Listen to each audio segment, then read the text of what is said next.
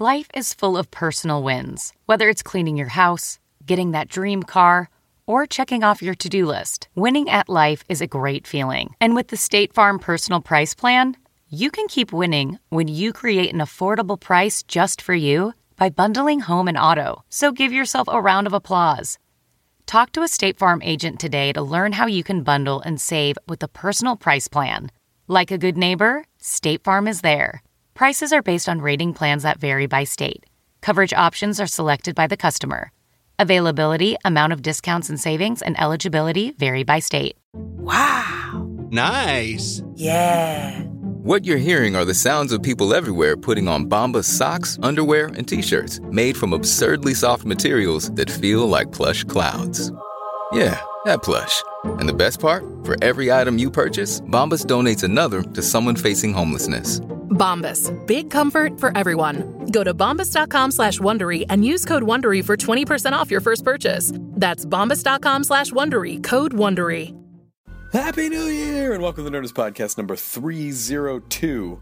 I hope you guys had a great holiday vacation, or if you are listening to this way after the holidays, then maybe you recently had a vacation, and so it still sort of works, I guess. Let's not worry about the details.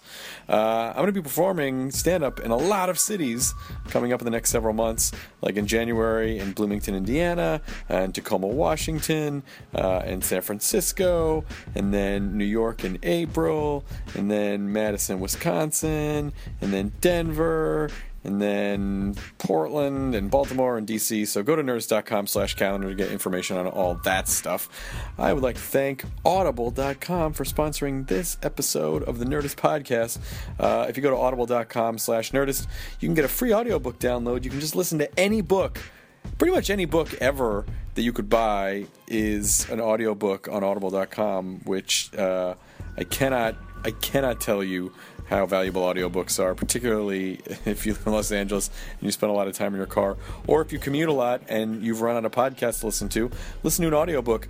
As a matter of fact, I would recommend Warren Ellis's new book, Gun Machine. Warren is going to be a guest on the podcast very, very, very soon, and he turned out to be a super, super cool guy. I'd never met him. I didn't know. Now I do, and he's great. And Gun Machine is fucking awesome. So check it out, audible.com/nerdist. This episode of the podcast is Tom Morello, who I've known for quite a few years now, and Tom is fucking awesome. And I am going to wager probably out-nerds most of you listening to this podcast. And we get into that a bit into the podcast. But we went to Tom's studio in his house and talked to him for a while. And a lot of stuff I did know, but then a bunch of other stuff I did not know. I did not, for instance, know that Tom Morello is a ridiculously huge Star Trek The Next Generation fan. And we get into that quite a bit. Oh, Weeton! I should have had you there for this. But anyway, check him out on Twitter. T Morello is his username. At T Morello. Morello. Also, check out nightwatchmanmusic.com. The Nerdist Podcast number 302 with Tom Morello. Welcome to 2013! It's gonna be the best year ever. Now entering Nerdist.com.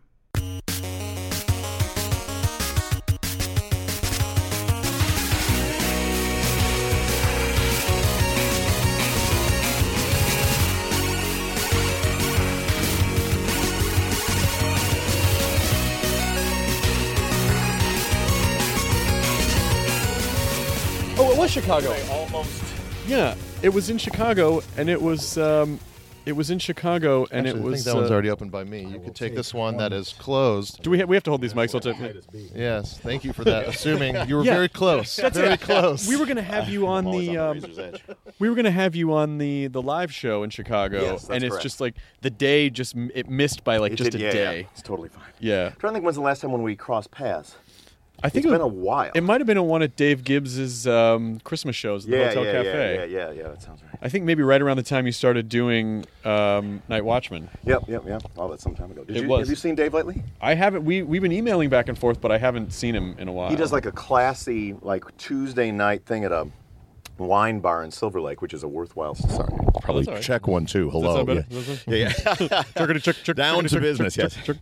Check 1 2. All right. He's doing a classy wine bar show? Not a show. It's just sort of like he's become a wine guy, and they go and they talk about the vintage of grapes. Good Oh, Lord. is that the one on cherry aftertaste? Is that the place on Glendale? It's the one next to the Cha-Cha and Hollywood. Hollywood. Kind of east. And Dave Gibbs is an incredible musician, and he was in a band called the Gigolo Ants, who I think had a song on the That Thing You Do soundtrack. Yes. And he also,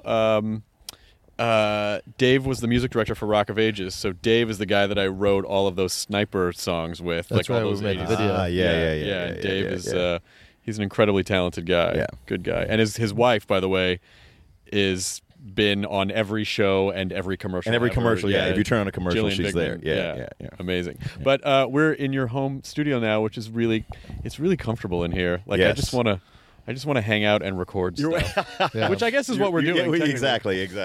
Well, your dream has been realized because we're recording stuff right now. Do people know how far down the nerd hole it goes for you, or have you kept it? No. I'm full nerd disclosure. But Okay. if we'd like to go through that resume, I'd be happy to. I just heard a story that when you first started dating your wife, that Yes. of course then girlfriend at the time, Yeah. that you let her think that on that some night you were going to a strip club when in fact you were actually going to play D&D. Is that a true story? That's not a true story. I wish that were a I true thought story. Gibbs told me that. He was like, yeah, he used to play so much and he lied to us because he didn't want her to. No, my wife is, for better or worse, much cooler than I am. But she's come to sort of appreciate some of the geekitude. And, she looked forward to the first. We had to do like I lured her in with Lord of the Rings, the books, and Sure. she didn't want to read. Like we start. I thought we're going to start on The Hobbit, honey, because that's like a good entry drug. That's a good entry drug, and we're going to read it out loud together. And we'd read like a page and a half, and she'd fall asleep. And she's like, "Okay, so let me understand. There's like tots. No, they're hobbits. They're not tots."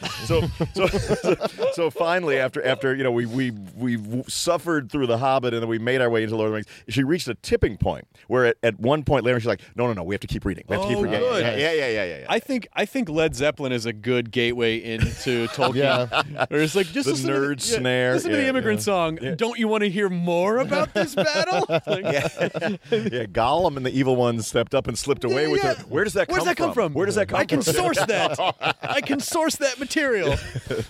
That's awesome. So you played D&D for a while? Though, Yes, I was a full-on dungeon master in Libertyville, Illinois, and I had the books, and I spent in like much of my youth developing. We didn't use like the modules, so Right. I wanted it all to be from scratch because my scenarios, of course, integrated my social justice agenda, of course, with my Dungeons and with my desire for fantasy orc slaying, and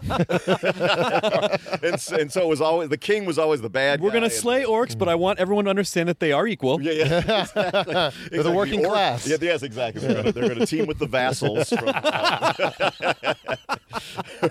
So you were a DM, which is a whole different. Oh yeah, it's a different shade of D&D player. I never liked DMing myself really? because Yeah. I just wanted to play. I didn't want to have to build a little fort. Oh, and the then, building was. Well, I never did like there was never any sort of construction, and we never painted figurines. It was all kind of like mental. But then this one, and then it spun off into the D&D sort of suburbs, the villains and vigilantes. Did you ever get into that? Which is like the superhero version. I There never was one played called Crime Fighters, which is like the 20s gangster. I played that, and I played Boot Hill, which was the Western one. Right, I never did Boot Hill, but then there was one that what was the one? It was a post-apocalyptic radiation world, Gamma World. Okay, I heard of Gamma World. Yeah, that was another but I never one played that it. we spent countless hours doing. So misspent you. And the thing is, like, I did it with it. Like now, I have the feeling that people who maybe engage in magic, I don't know what the latest thing is, magic, or whatever the kids play now, is that they realize that it's a geeky endeavor and that because they're playing it, they won't get dates. I did it with complete innocence. Right. I thought this is just a thing that I love and it's fun to do, and the fact that I'm not getting dates must be wholly unrelated I better get into music. to these endeavors. Yeah. Well, when we do these shows, there's a lot of kids will ask us like, "When did you know you were like a nerdy guy?" And I always tell them I thought everything I was doing was awesome. Yeah, I never me too, once was embarrassed about it. It really was was around the time that I met my girlfriend who became my wife. She pointed out these things that that's not okay or normal. And she has like a Tourette's. One day we were walking down Ventura Boulevard and there's a gaming shop there. Oh yeah, we're gaming shop there. And the door is open and it's it's the middle of a beautiful afternoon. There's a bunch of like boys and grown men in there who engaged in some sort of there's a table out and some sort of cards and whatnot. And she, we're just having a discussion. Oh, and we just fixed your bike. How's this? She looks in there and like her eyes roll back and she just shouts, "Nerds!" I'm like, whoa! I'm like, whoa! Whoa! And like, for them, like a pretty girl walks by and it takes them down like 17 notches in their lives. Yeah. I'm like, what's wrong with you? You married one. Your girlfriend, your wife so she's in the pie house and you were a tri-lam. Is this what's happening? It's like, exactly. I aspired to try lambdom. Yeah. They wouldn't let me in there, man. I think I knew when I was growing up that it was. I knew that it was not a quote unquote cool thing to do because I could feel the coldness of being socially ostracized, but I didn't care because I just wanted to do this. At least that's a choice. I just was blindly enjoying myself. I think that this was Knights are cool. Knights and goblins are cool. Right? Can't wait to bring this up at a party I get invited to one day. Yeah. Oh, like a quarterback could slay a dragon? I don't think so. That guy wouldn't last fucking 5 minutes. Part of it for me, I was an only child. I am an only child, so that there was no kind of sibling, berating on either end of the scale. So I can tell you when I did lose self-awareness, though. When I was in college, I was into juggling, and I thought everyone would think that was really cool. Yeah, juggling. Yeah. They did not. I worked my way through college working at the Renaissance Fair. No, fuck it. And by the way, you say college Speaking with a capital I'll C. I'll juggle all this shit on the table right here, right now. Let's go back for a minute because you're everything about you is so interesting to me. First of all, I don't know if I could name many Irish, Italian, Kenyans in the world. That's correct. Yeah. And then you grew up in Illinois, and then you went to Harvard. So when you say college, you worked your way through Harvard at working for at the Renaissance Fair. That's correct. The Bristol Renaissance Fair in Wisconsin, the King Richard's Fair. And I began for 5 summers. That was my gig. And I started out as an unpaid apprentice because it allowed me to live in the Lord of the Rings world, which when I finished the books, I felt a great loss because I have no more adventures. There's no more mountains. A lot of crazy mead parties happening. It really was. There was a somewhat of a suspension of disbelief, and that's because it's a beautiful, like the Renaissance Fair here in Southern California is kind of a desert with jousting occurring in it. And it's near it's just like in the Rocky, aqueduct or something. It really felt like you were in, sort of a Sherwood. So you were an apprentice. When does guitar come in? Were you a lute player? Well, and later on I became like, I was, sort of playing and writing Renaissance jams and, sort of courting the girls from Kenosha, Wisconsin. Kenosha! Oh my God, the Cheese Castle! I've been to the Cheese Castle. And I was an aspiring actor at the time as well. So all of that, I spent 5 summers in tights, traipsing about the Wisconsin wilderness. Running around the family with a pocket full of shells. Would ye like another glass of molten metal? That's fucking awesome. Do you have any video of this? Yeah. Is there this isn't for better or worse, this isn't this is like they were barely cave paintings at the time. Gotcha. Would the lady like to accompany me to Danzig tonight?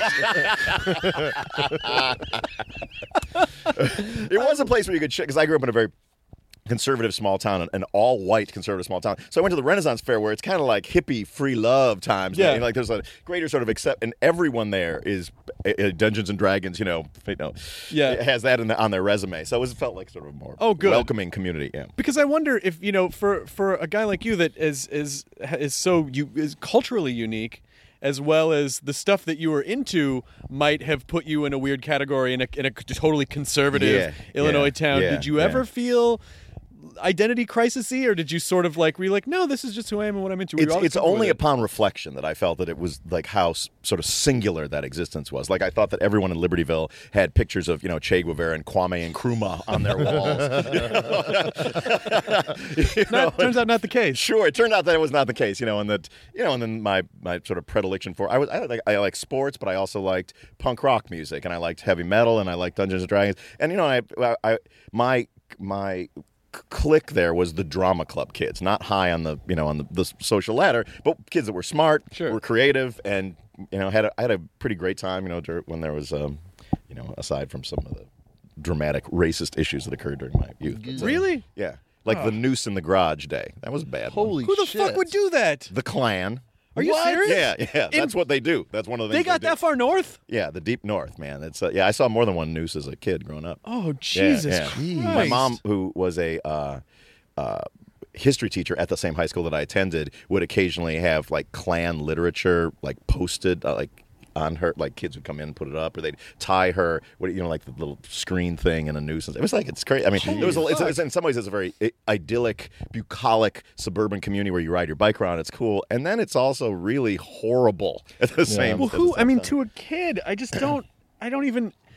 But from a certain point of view, is there any part of you that weirdly appreciates that you had that experience because now you are so socially active that maybe did that make you go, hey, there's a lot of... That was no. I mean, that was just it was when I was 13 years old. Purely terrifying. I went to bed scared to death for years afterwards, because somebody's in the driveway with a rope that they're going to go in, open your garage door and make a new, and then like that was just so.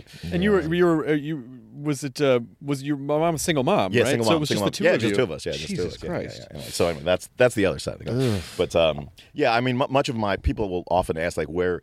What was your political awakening? Like, what books did you? I'm like, I was the only black kid in all white town. That gets political in kindergarten. Right. You go out on the playground the first time with an afro, and politics comes to you. You don't gotta go finding it. Like I just parachuted in the middle of Mississippi burning. It's like God, crazy.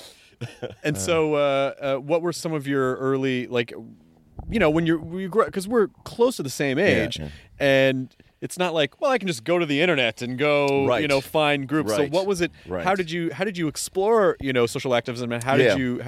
I had a clique of. I mean, well, the politics in my home, as I said, were very, very different than the community I lived in, and that I sort of mistakenly assumed that everyone had a very progressive worldview like my mom did. My mom remains I'm the second most radical member of the Morello family to this day. Yeah, she will say shit at the dinner table like, oh my gosh, not even I agree with that. Take it down a notch. Yeah, exactly, Mom. Take it down a notch, and I'm in rage against the machine. Yeah, exactly. But there were a group of kids in my sort of drama club kingdom who were, who ran an underground newspaper, who had a very, we were very full of ourselves as 16 to 17-year-olds, and we're very confident we knew more than the teachers who were teaching us about politics and history, and we fed off one another's energy in that way, and that we were going to head out beyond Libertyville to change. And was that punk rock that got you guys into? It was in part. It was like the Clash was a big deal for us, But the Clash kind of helped legitimize what we were thinking and doing. In a way, it was like someone somewhere outside of our community like felt the same way. We're not just this island in the middle of cultural void. I felt the same way, where it's like I started feeling like kind of discontent in the classroom and what I was being taught, and then finding out when you go to we listen to punk rock or start getting like zines and stuff like that that are telling you like, oh, and there's you realize there's something more, and it kind of makes you go, oh, this is kind of, I'm going to learn the history and the math and the science, but like everything else kind of is bullshit. Yeah. The school newspaper was a very big deal because I worked on the paper along with some of my other friends, and we had interests and designs in writing about stuff beyond the school. And like the school newspapers always, didn't the football team give it their all this year? And sure, it was well attended. That's like the most controversial editorial. Was it well attended or was it super well attended? Those are the two positions. And we wanted to write about apartheid and the sort of the Contra death squads in Central America, and the fact that the dean was a dick. Those were things that you could not do in the official channels. And so there was a very exciting walkout, and then a school paper that eventually had a greater circulation than the regular one. That was like a learning experience. So you were able to sort of grow. Yeah. And we were like the school tried to set. It was very. Like there's a feeling of kind of political impotence when you grow up in the suburbs. Like how would you you read history is something that occurs in books, not something that you could be a part of. Sure. And from a very 16 to 17 with this newspaper thing, the school said you may not distribute this on campus, and we said, well, we taught them a lesson that there's a thing called the First Amendment. We involved the ACLU, who told the Libertyville Public High School, yes, they can distribute it on campus. And so from, as teenagers, it was kind of fuck you, I won't do what you tell me, and sticking it to the man. That's great. That's really interesting, though, because I don't think... I mean, maybe now, because, the internet can be such a support structure for people. Yeah. But at that time, to decide to just do that, and you're like, no, I feel like most kids would have gone, well, the grown-ups say I can't do this, so I guess I'm not supposed to do this. We had a strong anti-authoritarian streak from a very early age. And how funny is it that, in history class, they're teaching you that the Founding Fathers basically said, hey, we're not going to be oppressed anymore by what you're telling us. Yeah, that was fine for them. But you guys said the dean is a dick. Yeah. So sit down and shut the fuck up. The buck stops here. Yeah. You're not a founding father. Oh, I could be. And then we would return from these, these very sort of militant newspaper rallies, and we're sticking to, and we would go get our 20-sided dice out and and return to the comforts, to the numbing comforts. I love that blowing off steam with D&D. But I think that was sort of, I think the earlier point that I was kind of hedging at a little bit with, what people hanging nooses in your garage or coming up against the dean is that not that those are good experiences, but that the resistance does create, there is like a Newtonian thing that happens. There's an equal and opposite reaction, which... ultimately, I think is for the greater good. You came up against a dickhead dean, and then you made this paper that was more politically aware. You can never do anything great in the world unless you have a chip on your shoulder. I guess that's true. You can't. I guess that's true, because if you're happy and content all the time, whether it's like a father figure issue or whether it's you have to have that chip. I mean, if everyone in Libertyville when you were growing up was really cool and open minded, and you'd probably still be like, this is great. Why would this need to change? Exactly. I would now be running the gaming shop there. Which does exist. It's funny. Like now it's like it is Revenge of the Nerds, because in a block and a half from where my mom lived there is now a gaming shop where that's great. So, welcome to Morello's, free pen and coke if you buy an action figure. I walk in there now, I'm like, what? We won. High fives, everybody. We won. We won. Have you ever thought about doing that at some point? Just like, I just want to open like a hobby shop or just open like a thing, just like a cool. So funny, man. While I do have in my geek passport is well stamped, like it is like when I go to the Comic-Cons and stuff, like there's a lot that I don't know about, and you can't know everything. There's just it's too crazy. Much. Like there's so much beyond Star Trek. I mean, they're pop culture cons now. You specifically you were doing Orchid for Dark Horse, right? That's correct. Yeah. We're still in it. We're still on. I'm writing issue 12 after you guys leave later today because I'm behind. Because I'm always behind. This is my office. This is it. How do you manage your time between music, family, comics? Yeah, it is. I have 2 children, a 3-year-old and a 19-month-old. So it's pretty. That I consider my number one job to be present in their lives. So I don't tour like I did before. I mean, the longest I've been away since my first son was born is 3 months, because I just don't like to be away, and it's too crazy to be away. You say that like it's a short amount of time, but I guess considering what you used to do. I mean, I used to be home 3 weeks of the year. Yeah. And now it's completely flipped. And then to like get back from that and try to be like emotionally available for your family. And they look, I mean, if you do it, they look different, and they have a different vocabulary. It's like it's not like my father was not present all my life, so I make a very concerted effort to be in theirs every day. So anyway, it's part rock and it's part going to baby music class, with a bunch of MILFs, and then it's just you and Flea, huh? Then it's retreating to here to write the comic, and crazy. Are you watching any of that kid music being like, oh, if you just went to a diminished chord, like you're trying to no. If you could just the problem, it's not really a problem, but the music teachers are aware of my resume, and so sometimes they're like, auditioning a little. Oh, bit. Sure. Well, that's like there's the Silver Lake Conservatory of Music. It's Sunset Junction, and it's like all like these like kind of aging hipster guys that are all the teachers there. And like I think Flea is one of the guys who does the fundraising. But it's funny because you just see the parents waiting for their kids, and it's just like oh, you're just a bunch of old hipsters. Right. Have you ever seen? Did you see when Greg Barrett was doing Black Rattle? No. Do you know Greg? Yeah, of course. Greg, of course, yeah. Greg Barrett did this Black Rattle, which was basically like metal kid songs. So they would take like, oh, that's fun. Where is Thumpkin? Where is Thumpkin? Here I am. Black Rattle. That's got to be available online somewhere. But it is kind of funny that you are sort of in this unique position where it's you probably just think like, oh, it's a teacher. He's a teacher. Oh no, he probably wants to. That's right. Yeah. Maybe he's got a demo. Yeah. He's got it. I'm sure. And it's still on cassette. Yeah, exactly. Single. He's got it. It's a little single sleeve. Yeah, but the thing with like Orchid, was I was a big comic book fan as well. That was another huge part of my from 5 to 17. I was collecting comic books, and then put it down. Like when I discovered guitar and politics, because of the escapist nature of Hulk fighting Thor, just kind of went by the wayside. Sure. But then when I had this this idea for the story Orchid, this is about four years ago, and I didn't like approach it like I want to write a graphic novel or I want to write a comic. I was just like, I just got a story and I have to figure out how to do it. And I didn't have time to write a 900-page novel in my life, and I didn't want to be a dude knocking on studio doors with a screenplay because that's not a great look. Right. That doesn't feel like the right direction. The Rage Against the Machine guy? Yeah. Well, that's the other problem is that you come up against. And I think, and Rob Zombie had that a lot when he first started making films, which is what he really wanted to do. Right. Is that people compartmentalize you and they That's go, right. No, you're just that guy. Yeah, and you're exactly. Like, I'm not just that guy. What are you talking about? Yes, I have feelings and ideas. And other- and you're the visions animator, Rob Zombie. Visions of sword play. Yeah. Which is the name of his next album. Visions of Swordplay.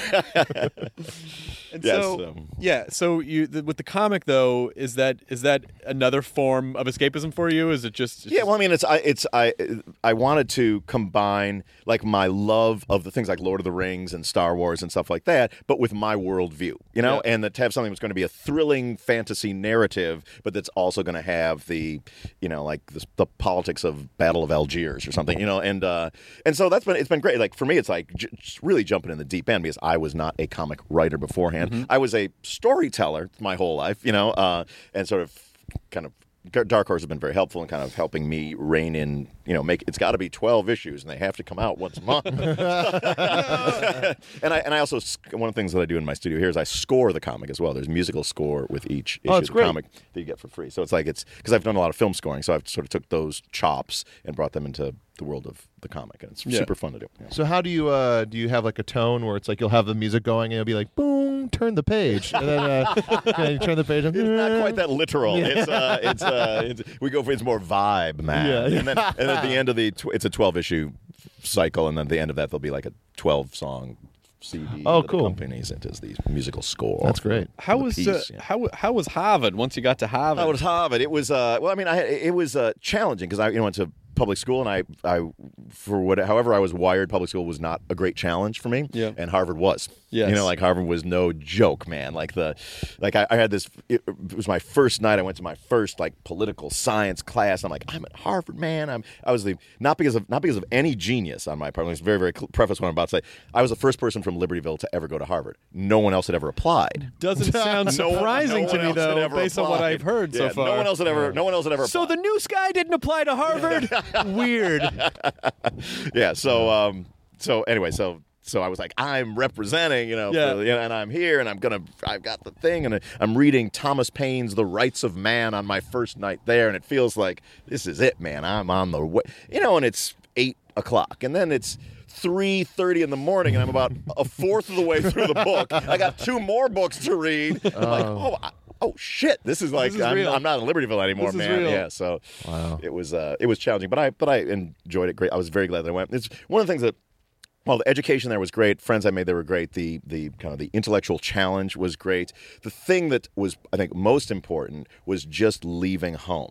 Yeah. Like getting that 1,000-mile perspective on where I'm from. Yeah. And, I didn't know that I had a hayseed Midwestern accent till I went to Harvard, and and all those people who talk like, hey, you talk weird there. Exactly. What? Exactly. It just gave me a very different perspective on, and I think that's crucial because you can always decide to go back. Sure. But you need to know somewhere else, and you are definitely to some degree we are reactive to our environments, and it is important to. I never understood the value of traveling when I was really young. I'm like, why do I need to travel? What do I need to see? Yeah. And then you start traveling, you're like, oh right, of course, other cultures, other ways of being exposed to so that I can grow. It's really important. Yeah. My mom, who had no budget as a public high school teacher as a kid, when I was a kid, twice took us to Europe, and just because she wanted to, she wanted me to see. She had traveled the world as a single woman from her like 20s to her 40s, just like on steamers and whatnot, and taught in China and Germany, places like that. And that's how she eventually ended up in Kenya, where she met my dad.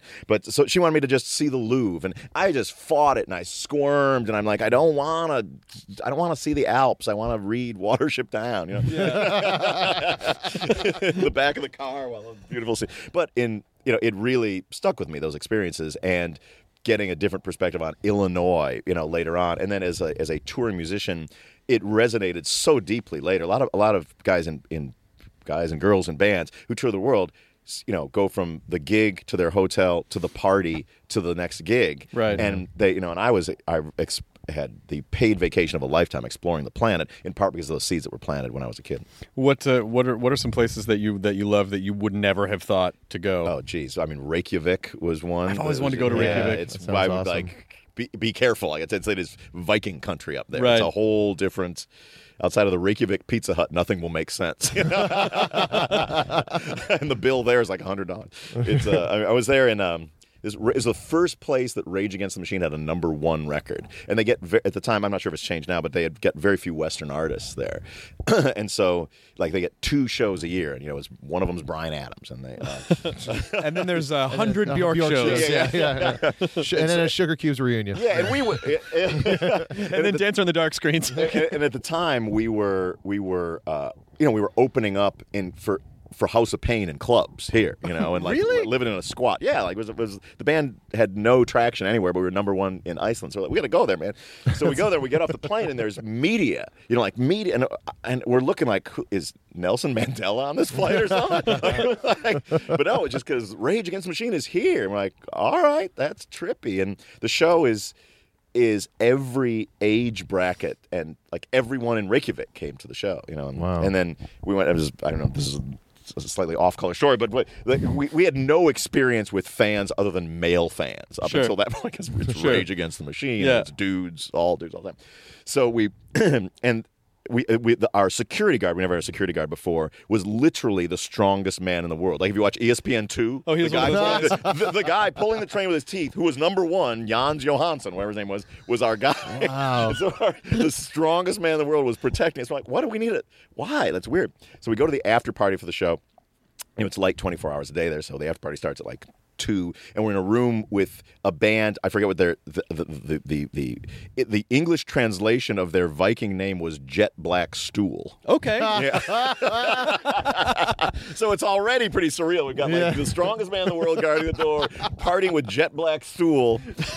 Which I warn you can happen if you take Pepto-Bismol and you're not prepared for that to happen. That's very true. And I'm like, dude, I see the guys in my band all the time at Jet Black Stool. I mean, God bless them, but I don't need to spend another minute with them now. Sure. I'm going to go out and see what happens. And the strongest man in the world goes, glernde, sklernde, flernde, hernde. I'm like, I don't know, bro. I don't know what that is. And he sort of puts a hand on my chest like don't go. I'm like, but we're here to see Iceland. And so he's like, glernde, sklernde, flernde, hernde. I'm like, all right, bro. Whatever. You didn't listen to me. I told them glernde, hernde. I walk out the door, and it's really like a saloon scene from a Western porn. It's like there's fist fights going on. I'm out the door about 4 steps when a comely Viking lass grabs my machine, rage against my machine. You can make that joke. I run back in the room and I go, dudes, glernde, hernde, flernde, slernde. Like that's what that means. Oh yeah, so Reykjavik. Don't go the fuck Wow. out. Exactly. So they just fucking go off. During the summer months, because then the rest of the time they're in the dark drinking vodka and committing suicide. Yeah. Oh my God. Yeah. The idea of the juxtaposition of you and House of Pain. Yeah. Where you guys are coming up with these socially aware, there's a lot of history and dates. Yeah. And then jump around. Yeah. And then jump around. Life's rich pageant. That sounds like getting up and reading Common Sense, the book Common Sense at a NASCAR event. Right. Before the race. It felt much like that. It felt much like that. Would you all like to hear the Silence Do-Good letters? But that must have been a common juxtaposition at your shows, was just like you guys are very socially conscious conscious and trying to spread this word. But these guys are here to punch people. Yeah, and the band Rage Against the Machine casts the nets very wide in that regard. But it is music you can certainly punch people to, without the without the deep lyrical content. It's aggressive music, and so it went over very well with the House of Pain fans. Yeah, I guess that's true. It's sort of that. It's sort of the Simpsons thing where it's like there's a shiny part of it which one group of people can get, and then there's if you really pay attention, you get these really dense nuggets of information as well. Yeah. And that becomes a thing. And so it's hard to you got to remember not to blame the band for their fans. Right. For example, Paul Ryan, vice presidential candidate Paul Ryan, his favorite band is Rage Against the Machine. Oh, there you go. Yeah, and then so you guys must have contributed how many songs to the Romney campaign? A lot of them, right? But that's he's a guy that fucking works out to P90X and he needs something aggressive to pop on. He's not listening to the lyrics. He's just going, this is a good fucking beat. I am yoked, bro. Dude, your band is the best for crunches. Yeah, that's right. It is a very good crunch band. It is a very good crunch band. What is it, with Rage, because I feel like there's so much that you guys are saying musically and politically. What is it that you want people to take away from that? Because Night Watchman, I feel like, is a little more. That's correct. It's a little more specific. That's correct. With your specific. That's correct. Yeah, you're not with the Night Watchman stuff. There's less distraction of the huge beats and grooves and whatnot. That's always been one of the challenges of the band Rage Against the Machine, which now tours at a very gentlemanly pace of about one show every 2 years. So it's not such an issue these days as it once was. But it was. Different people in the band look at it differently. I always like the fact that the band cast the nets very wide, and that I hear every day people who were turned onto a new set of ideas because they were drawn to it because of the rock. And that's totally that's. If you're, I don't know, Fugazi or even the Night Watchman, that's maybe not the case. You tend to preach to the believers who are drawn to it. With Rage, people were drawn to it who liked, from Twisted Sister to Bad Brains, like that music, and then there's a whole different, set of lyrics. So I never really had a litmus test, unless you're going to run for vice president and try to stick it to 99.9% of Rage Against the Machine fans. Then I will have an opinion about that. I do remember that. I remember talking to a lot of guys that they cite Rage Against the Machine as the band that helped them become a little more socially aware. But then also when they went behind it, and that's what got them into Fugazi. Sure. And then they started that whole thing where Green Day will come out and they'll be like, oh, Lookout Records, and they'll fall into Operation Ivy and go. That's right. And Rage Against the Machine was kind of that spike that the smarter people followed down. Yeah. I grew up in a place where there was there was zero access to any indie anything. I got all of my records at the mall at a place called Music Land at the mall, and that's where I got my Kiss records, and that's later where I got my Clash records. Mm-hmm. And so I've never subscribed to sometimes there's an elitism in the world of punk or political music that you have to be your fans have to have as cool haircuts as you do and I was just like, no, I want. And what you just said speaks to that. It's like you could get the Rage Against the Machine record at Musicland at the mall, but it opened doors to a lot of other stuff. Yeah, I guess there is a really interesting balance with. Do you feel like you're creating a relationship with your audience, or because some people are like, "Fuck you, man! This is my message, and I don't give a shit who and then other people go, "Well, if you wanna sort of take your very specific idea and make it palatable, do you think about that way at all, or do you just make what you want to make?" I think first and foremost, whether it's with Rage Against the Machine or the Night Watchman or even Orchid the comic books, the art has to be good. It's otherwise it can't just be. A Noam Chomsky lecture set to a beat. It has to unless it's auto-tuned. Then you and can I'm do sure it. that's out there. That probably is out there. Could very well be.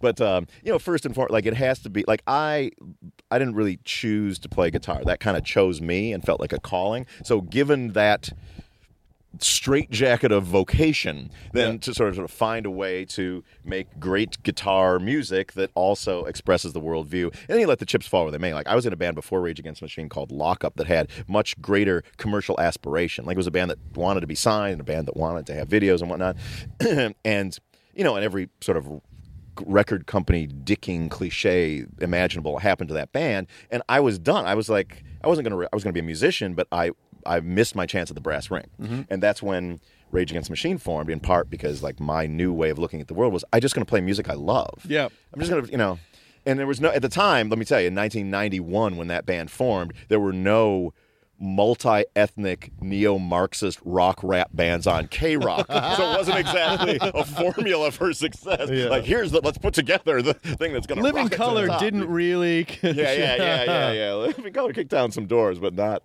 all those. Not all those doors. What was like your guys' like scene? Like when you got together, were you just playing like house shows and like we came out of the womb pretty well formed. Like we wrote and did a demo tape which had the majority of the songs on the first record on it before we played our show. Oh, wow. Yeah. And so the idea was that we were going to sort of the idea was to sort of make a record or a cassette that was just going to be the proud work that we did, Yeah. And then we didn't, honestly, there wasn't even a diluted belief that we'd be able to book club shows because there were not clubs that booked rap. There were not rock clubs that booked rappers, and there just was no place for it. And so we started out, the first time we ever performed in public or in front of anyone was a house party in Huntington Beach because Tim and Zach were part of like sort of the punk rock. The Revelation Records. Yeah. And so the parents were away and we had 5 songs and the first song we ever played in front of people was a song called Take the Power Back. And, and I had been in bands that people liked the bands, people didn't like the band. And when the beat dropped in Take the Power Back, there was a huge pit in the living room, like within 10 seconds of the music beginning. I thought, well, this might be a different situation. You could feel it right away. Yeah, it was people went ape shit from day one for that band. Do you think that's the key? Because in any artistic endeavor, whether it's comedy or writing or painting or music, the important thing is to sort of it's that moment where you figure out your voice, or you start to feel like, oh fuck, I think this is who I am. Really, really cool. Is that do you think that what has to happen is? It's like your experience of, I tried the traditional route. Yeah. That didn't work, and it forced me to look inward. That's correct. Yeah, I think so. I mean, and different. I mean, I don't know that the biggest hits from the biggest songs in the world from Rihanna or Taylor Swift subscribe to that, but certainly in the art that I'm most drawn to, it seems to be, it's honest. And that's the thing was I sort of divorced. And since then, I've followed that, like whether it's with Rage Against the Machine records that would sell 10 million copies, or Night Watchman records that would sell 1,000 copies, or the comic book. It's like I just do stuff that feels real to me, and then you let the chips fall where they may. I think that's what initially drew people to Rage. It was just like, oh my gosh, it's like it's so great. Like how dare they? how are the and especially when you look at what you guys were doing, it seems like there's this consistent pattern of you sort of being out of place in a situation, but that's then correct. Kind of redefining what that means, and making it okay. Yeah. I mean, I was the only black kid in an all-white town. I was the only anarchist in a conservative high school. I was the only person who was committed to a career in rock and roll at Harvard University. And I was the only Harvard dude in a rock band. So it's and then it just like. It's my first solo album was named One Man Revolution for a reason, Do you feel that? How do you feel the education system is now for people? I mean, like, those are such disparate. Going from public school to an institution like Harvard. Obviously, you said it was academically it was more challenging than you thought it would. But is that just sort of the state now? Is it that people are not prepared? Do we even need to go to college anymore? Yeah, I don't know. I mean, as my children are now entering the California education system, it's pretty crazy. And like the public school that I went to is better outfitted than the best private school in Los Angeles. I mean, just like, because, I don't know whether it's because suburbs have more money, but like when I look at LA Unified, it's brutal. It's like, they don't have PE, they don't have art, they don't have music, they don't have hot lunch. It's like the disadvantage that kids are at going to public school. It's pretty crazy. I was committed that my kids are going to public school until I looked at the public school. Like, oh my gosh, they don't. Oh, you don't have books for just second graders. It's really. I don't want to send my kids to a SUNY private school, but I want them to learn stuff. Yeah. May they have books? Like, may they have books? Can you feed them? May they have books? Yeah. Once a day, just let them run around outside. And that's a matter. I mean, that speaks to like a core of a lot of my work. It's like the grotesque misappropriation of resources and the skewed priorities of what our society. There's a proposition out in California for that right now, isn't there? Yeah. I mean, and while propositions can sort of tweak the system, for me, the bigger picture is the people that own and control the country and the world don't deserve to. And they do it in their own interest and not in the interest of the betterment of the planet. Yeah. And so that's what my songs, that's what my guitar solos, that's what my comic books tend to be about. But at this point, do you feel... Well, first of all, I want to say two things. Number one, I hate propositions because they're always worded in a way where you're like, wait, sneaky. Am I for this thing super or sneaky. against this thing? Super The way they worded it seems like both. Each is both. Wait, I don't know. Because if, heaven forbid, a good proposition to do good in the world came on the ballot, then there'd be 6 corporate-sponsored propositions similarly worded that did the opposite. In order to obfuscate what's really. Oh, going that's on. interesting. That reminds me of something that I read about you, and then I want to ask you a question about big government as a whole. But that you worked for a senator for a while, That's right. and you said a woman called in and she was complaining about Mexicans moving into her neighborhood, and you called her a racist, and then you got in trouble, and you're like, I don't want to work somewhere where I can't call a racist a racist. That's correct. Yeah, that was. Yeah. I was a scheduling secretary for U.S. Senator Alan Cranston for 2 years, and it was an eye. It wasn't that I was trying to go into the world of electoral politics. It was a job that my heart. On my work resume, I had the Renaissance Fair.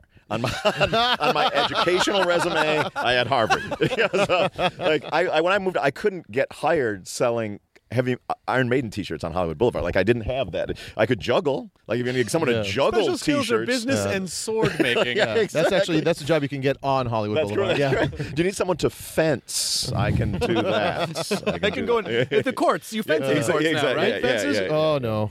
So anyway, that's what got me placed at the senator's office. But it was very eye opening, and like sort of while Alan Cranston is several degrees more progressive than President Obama.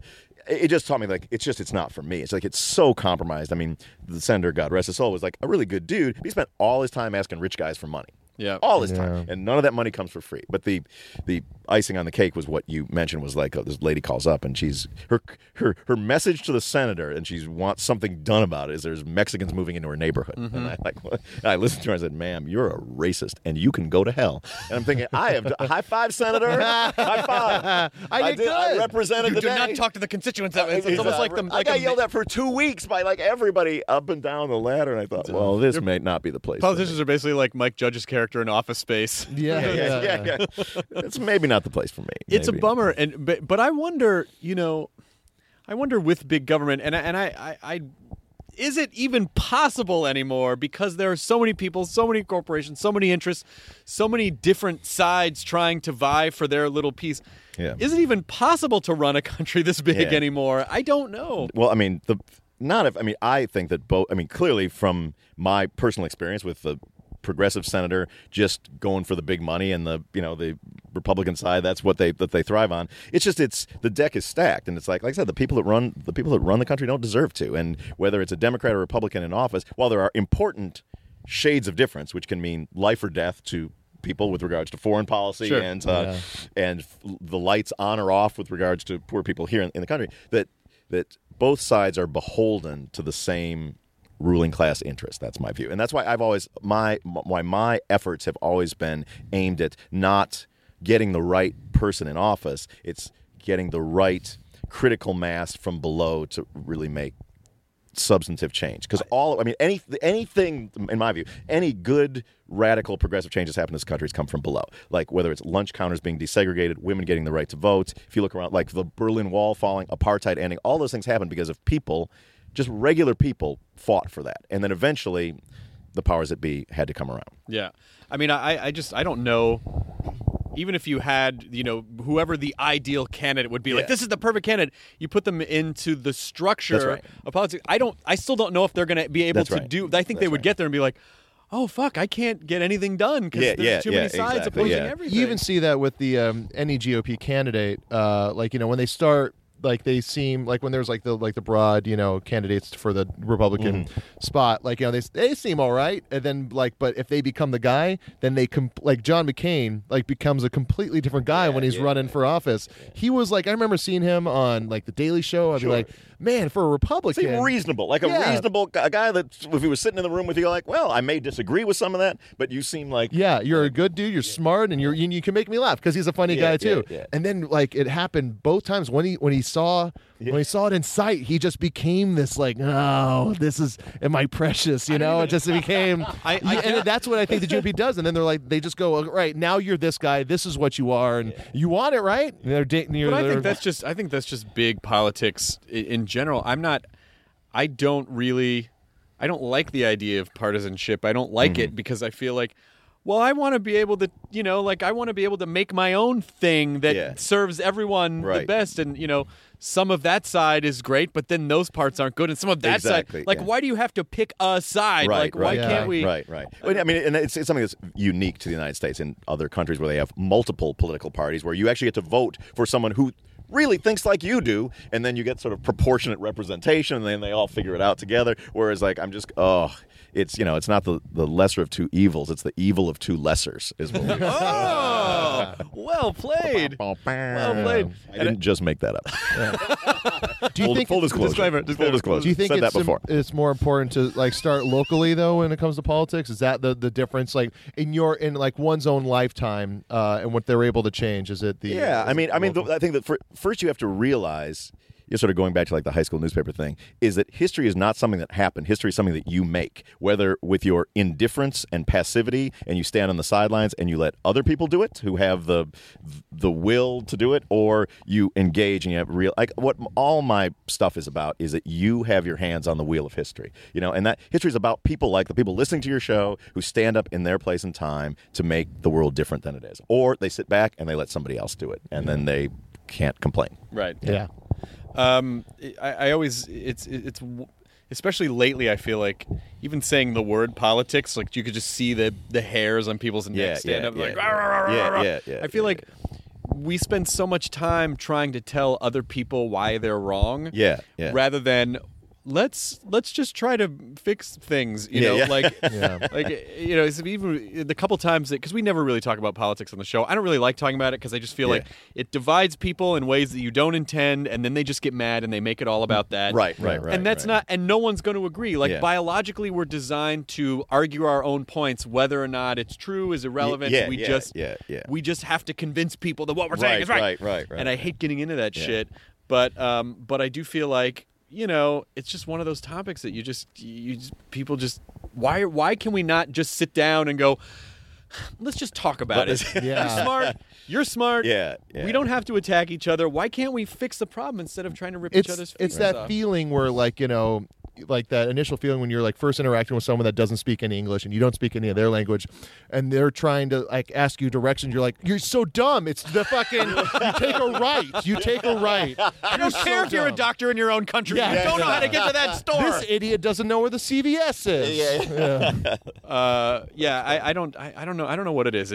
But the whole idea of it just, I don't know. I feel like people want to be mad now more than they want to solve problems. If only it would work it out like they do on Star Trek: The Next Generation. I mean, really? Seriously. Well, the United Federation of Planets at that point. See, this is where Matt Myra, one of the other guy on the show, Matt Myra, is a huge Next Generation fan, and he's also a huge guitar nerd. So he my kind of guy. I wish he had been here. He submitted a list of questions. He's bummed out that he couldn't make it. Well, Matt's working on the Attack of the Show on G4, and Attack. It's sort of funny. Attack is in its death rattle right now. It's like it's got about 2 months left, and then G4 is going away. But Matt still has to go in and work every day, and they're working knowing that this is going to end in a few weeks. So he was crushed that he couldn't be here today, but he had to write Getting paid to go through the motions. Getting paid to go through the motions. So he wants to know your favorite guitar. My favorite guitar, favorite sort of my one favorite guitar would be my Arm the Homeless guitar that I've played throughout for the last 20-some years. What kind of a what? It's sort of a homemade. I had it professionally made at a guitar shop and paid a lot of money for it, and everything about it was horrendous.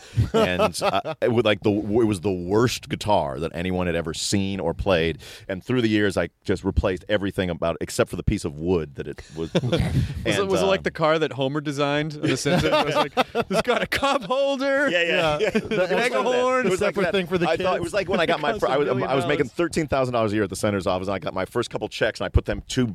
Like I went to a custom design shop. I'm not a luthier, which is you call people who make guitars. Like, but I thought I need a rosewood fingerboard, and I need a this kind of. I'm like, I don't know. That's what I know. How I've seen guitars in magazines, and I play the same one my whole life. So I made a really shitty guitar, and then changed it through the years, and eventually became the one that I've used for everything. That's great. So favorite guitar, favorite pickups. Jeez, this is like the wormhole of nerd world for guitarists is perhaps even deeper. than Okay, we have a question on Twitter. I'd say the ones on there. At Malmsteen wants to know. Yeah. Headbucket wants to. Okay. The arpeggios you use on the bridge. All of a sudden, you just hear everybody turning it. Meow. Oh, a friend of mine. Do you know Andrew Goldenhirsch, right? Yep. Andrew Goldenhirsch is a friend of ours who is one of the best magicians. I just saw him at the Magic Castle. He's amazing. Yeah. But also, not surprisingly, he has these long magician fingers. He is an unbelievable guitarist, and he plays this stuff by this guy named Michael Hedges. I'm familiar with Michael. And Michael Hedges, I can digest some of it, but I clearly don't have the guitar nerd brain to be like, I can't even process some of this. Why is that awesome? Yeah. He's playing it up on the neck. Sometimes it's math. It is. Sometimes it's math. That's right. So what pickup? We'll pick the EMG pickups that are on that guitar, but I want so that he doesn't go and buy this stuff. Okay. It is my view that the kind of guitar you have, the kind of pickups, the kind of strings, the kind of amplifier you have, make no difference whatsoever with regards to the how good the music is you make. You know what? You don't tell Matt that because when Matt gets depressed, he buys guitars. Yeah, well, I mean, it may be guitars may serve to ameliorate your depression. It could, but that's for a minute. a different thing. Yeah, I went to his place once. I was like, "When was the last time you played that one?" He was like, "Oh, I remember that one." Well, he's a lefty. He's a lefty, and so he's had a real. He always has. Whenever he sees a left-handed guitar. Let's get his questions out of the way. What else pickups. you got? And he also wants to know. Over it. What? Has anyone ever asked you about guitar stuff before? Yeah. I'm just it's curious. my tribe, it's fine. Let's just click through these quickly. So I have a couple of guitar questions for you. Oh my gosh. What scale or riff do you play when you first pick up a guitar? This is unbearable. This is unbearable. He's still not Myra. He's still not Myra, even though he's not here. This is just unbearable. It doesn't matter what riff. I don't know. I don't play riffs. I play a Walk this way. Just say walk this way. An A minor chord there. I'm sure that's so uninteresting to him. He's so fucking funny. Yeah. That's I love. There's a really good. Trying to plug the leak. Yeah. A minor. Okay. What else? There's a really good interview of this drumming website tried to do with or some show where they were talking to Dave Grohl about drumming, and they're like, when you were doing the fill for this song, what was your thought process? And he was like, I was just in my head going, modern drummer cover, modern drummer cover, modern drummer cover, modern drummer cover. Well, I guess what that actually is a bigger question is that when you're in the position that you've been, which is you're one of the best guitar players the humans have to offer, how do you stay passionate about that thing and not get I don't want to tire my guitar? It's fine. I mean, I really do look at the guitar. I'm being funny with you, but I do consider guitar players one of my beloved tribes. Yes. It's the one that I grew up in. And when I was practicing 8 hours a day, I was reading guitar. I was wishing that I could ask Randy Rhoads and Eddie Van Halen the same questions that I'm being asked now. So I shouldn't be mean. You're not though, because be mean to that nice guy. No. He's not that nice. I think the message to take away from that is don't worry so much about all of that shit. Yeah. Just make the thing. Just start making the thing. Here's if he wants to. He's sort of stuck in the minute. Here's the forest, not the trees. Answer for it is that this guitar that he's asking about, which is my favorite one. It was horrible, and then I tried to make it sound great, and I was unable to. And I switched the neck 10 times, and the pickups 10 times, and the strings, and the put little pieces of dead weight on it to give it more tone, this and that, and it never sounded good to me. And I had this amp too that I was just frustrated with. So one day I went in there and I spent hours fiddling and finally gave up. And I and I marked I got it as good as I could sound. I was not satisfied with it. It was not the tone I wanted. I marked the amplifier, like this is the best that I can do, and it's not what I want. This is the guitar, and I decided I'm never going to think about it again. I'm going to use this sound and this guitar to now make music.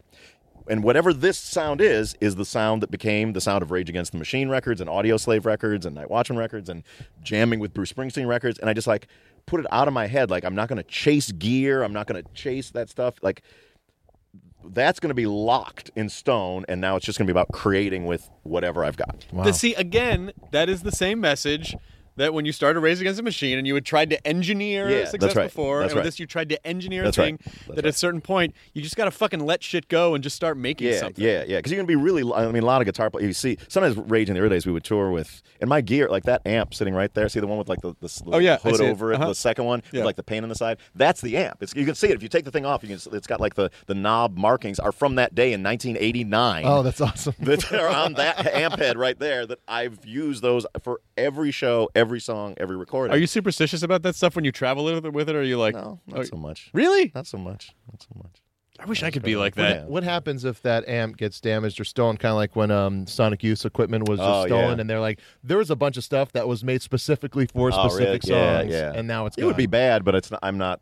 Like, I used to not have any gear attachment, but now I feel a little nostalgic about, like, a couple of the guitars that have been the main ones, because I think that, long after I'm dead, they'll be moldering in the Rock and Roll Hall of Fame, and that'll be sort of sad. And they'll have the great lore. Let's enjoy it now. Tom Morello couldn't eat breakfast unless this amp was sitting at the table with him. Yeah, let's enjoy it now. And I'm sure if it did break, you lost it. There's probably like a pod now that you could just like Rage Against the Machine, Tom Morello style. Where do you, when you talk about playing with guys like Springsteen, or like, first of all, is there anyone that has unnerved you a little bit where you're like, oh, I'm nerding out too much, I can't? Oh, yeah. I mean, Bruce Springsteen he's been a friend for some years now, but I will never consider him a peer. Like, he's the only friend of mine to which I subscribe to a fanzine about, Right. That's really funny.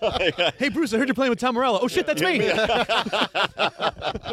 Yeah, I'm on the chat boards and whatnot, what was the set list tonight in Barcelona? Oh, really? Man. He played Rosalita in that slot rather than in that slot? Oh, shit. Oh, come on, Tom, I don't know, man. I just pick up a guitar and play an A minor. So that one, it's a great honor when I get to play with them, but it's something that is always still very, very surreal, and I can't really wrap my head around. It is kind of you are. It's nice to know that you're still a fan. It's nice to know. I think you have to be. Super fan. Yeah. Is there anyone now? Like, who are you liking now? Like, do you still find time to? I don't have as much time. My ear is not quite to the streets like it once was with my, the music I listen to most is in my toddler's music class. Sure. Eensy Beansy Spider is one of the hot jams going around these days. But I mean, groups over the course of the last. I like Black Keys a lot. I like Arcade Fire a lot. I like Conor Oberst in all of his incarnations a lot. As far as tonight, I'm going to go see Leonard Cohen, who I still love, at the Nokia. Oh, Nokia, nice! yeah. That's going to be a great place for him. Yeah, I saw him there a few years ago. It was my show of the year. Like, he's just awesome, and at 70 whatever, he made a great record this last year. At what point, and maybe this is just something that you learned from having to grow up in ostensibly an adverse environment, of like pulling the confidence to like, oh yeah, I deserve to be up here with Springsteen. Like, I mean, obviously you do, but sometimes when people are in that position, how do you not sabotage, I guess? Yeah. Well, one thing I've been blessed with is a tremendous sense of false confidence ever since I was a kid. You probably had to survive. Yeah. I mean, and part of it was like, I was the only kid, like this is my Psych 101 reading of it. I was the only, my mom and her brother and sister, I was the only child of the next generation. So I got a lot of attention. And I was always like people liked me as a kid, and I was supported as a kid. So from the first junior high dance that ever had, the first dude to ask a girl to dance who crossed that no man's land was me. Oh, like it was terrifying. Did she dance with you? She was freaked out. She did dance with me, but it didn't blossom into romance because I was still the black guy. That's probably she's got a dad. That was probably. She didn't know you were in. And that's probably a lot of the resentment. Like to make the dads mad, but that was not then. A lot of the resentment from the white kids is like, yeah, of course he's able to walk over there. No, but so that is there's something in me that I've always felt like I'm gonna I'm gonna step out the door and do it, man. Like that's. I don't know where that comes. Probably my mom. Like my mom was, like I said, she grew up in a small coal mining town in central Illinois from which no one had ever left. And she, as a single woman in her 20s, went around the world. Yeah, and so there's part of that. So because she lives upstairs here, by the way. Really? She often when she hears activity, she may appear at some point. Oh, I feel like we could podcast your mom for like an hour. Yeah. She's she's quite a one. But I do think that just the idea of the fact that you're confident, but it's not like, hey, I gotta fucking put my chest in your face. It's just like there's that sort of quiet confidence that I feel like is something that's good to strive for, which is really just about being comfortable with who you are and knowing that, hey, if I step up to a thing, I'm not going to break the world. Everything's going to be okay. Right. Wayne Kramer, who's a good friend of mine, the guitar player from the MC5, he's taught me some valuable. Wayne Kramer doesn't often offer advice, but when he does, you'd better listen because it's really good advice. And one thing he said, this was when I was beginning my night watchman stuff, and I was very nervous. I was very confident playing in arenas and stadiums, playing electric guitar with Rage and Audioslave, but singing in front of a room of 20 people was pretty nerve-wracking at first. And Wayne and I were playing some benefit show somewhere, and it was very under-rehearsed what we were going to do, and I was backstage fetching and going like, what? We got it. We're not ready.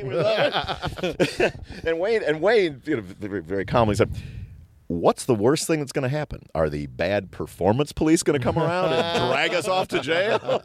You're right. Let's go rock it. It's going to be fine. He did an in-store at the record store I was working at in Venice once, and he was just like eating pizza, and another guy who worked there was a bass player for the Muffs, Ronnie Barnett, and Wayne Kramer was eating a piece of pizza. He's like, Wayne, you're gonna eat before you perform? He's all, it's a record store, Ronnie. It's gonna be all right. It's probably gonna work out. But it is more you can perform for thousands of people, and at a certain point, they're sort of faceless in the sense you can't really see people. So it's sort of like, well, they're just a mass. They're just a throbbing mass, and hopefully I'll connect with them and it'll work out.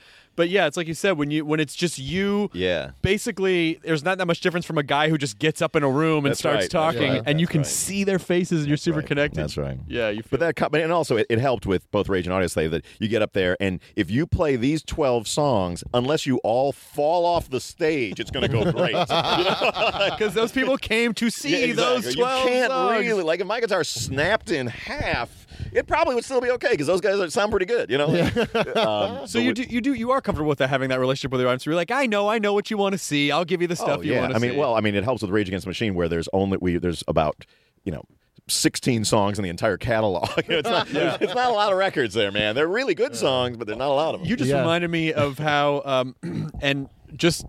Even though I don't know you that well, I knew you enough to know that you're a really sweet guy. Is just the thing that happened at Coachella with Crowded House. Was that you guys where you played? Oh yeah. Oh. and then I think did Crowded House go first? I'm not sure. It was just Crowded House and Rage were programmed around each other. This was the first Rage Against the Machine show in 7 years in our hometown at the Coachella Festival. There was some anticipation. Yes, people were very excited. Now, if you come from sort of my world, Neil Finn is an incredible songwriter. I love Crowded House. I love everything they've ever done. I loved all of his solo stuff. Crowded House kind of coming back together was a very big deal. Their drummer committed suicide a few years back, and so it was sort of a big... And they got a bad slot. They got a bad slot, and so it was Crowded House. Neil Finn coming out in suits and playing, lovely Crowded House melodies to Rage fans who were really eager to see Rage. They were just getting their spot. And I think I think you had made some public statement about how you just felt awful, and I knew that you really did. I like that guy, and but that's not. You got to blame like his management or something. Like somebody, that's not his fault, but that's somebody's fault for putting them. They should have put Testament there. Right. Somebody could like take the punches. That was I guess if you're putting a festival together, you're like, oh my God, we got Rage Against Me. You know what? Everyone's here for the. It's gonna be fine. Let's enjoy ourselves. Yeah. It would have been better to have like a real like combative band, like if like Jesus Lizard played before. Sure. They could at least vomit something. We could do sack tricks or something to show them the business. Oh yeah, you want Rage? Rage my pants. Amy Mann is opening for Dimmu Borgir or whatever that crazy. It's like I remember Posehn showed me them a couple like 5 or 6 years ago. It was like, this is the most metal band I've ever seen. Like their whole video is just like Satan head stomping on goats and you know. It's like, I just saw. I went to the Guar show last night. Oh, really? I haven't seen it. It's still pounding the board. Yeah, and it's Richmond, such a Virginia's funny, own. Dude, I didn't know that's where they're from because I always thought they were from Florida, like a lot of metal. Richmond, because it's the sunniest state. But there was a guy behind me, like losing his voice, going Richmond, Virginia, Richmond, Virginia, the entire time. And I was trying to avoid the shaved head guy with the Slayer back tattoo. Wow. Yeah, Guar was a contemporary of Lockup, my pre-Rage Against the Machine. No way. band. Yeah, we were playing a show in Virginia, and I remember looking out at the whatever dim club we were playing, whatever career-ending club we were playing in on that particular day, and looking out the window, and their warehouse was across the street. You could see all like the props. Oh, nice! I was like, wow, Guar's. That's awesome. But now I would be remiss. This is like sort of a sharp turn. But since we're on the nerds, we have to at least spend some time talking about me being in Star Trek. Okay. Because, it's Nerdist and all. And, I want to make sure that stamp goes in the You past. get your cred. Well, that's it. When you have people on that do a lot of. So you were in Star Trek, is it? Yeah, that's correct. Because when you have people on that have done a million things, Yeah. it's like you go down the rabbit hole and you're like, oh fuck. Like when we had Tom Hanks on, someone was like, you didn't ask about Monsters and Mazes, and I'm like, I forgot. Yeah, Monsters and We Mazes. didn't ask about a lot of things. We did talk about a lot of things. So yeah, Are you familiar with my work in the movie Insurrection as a sonar?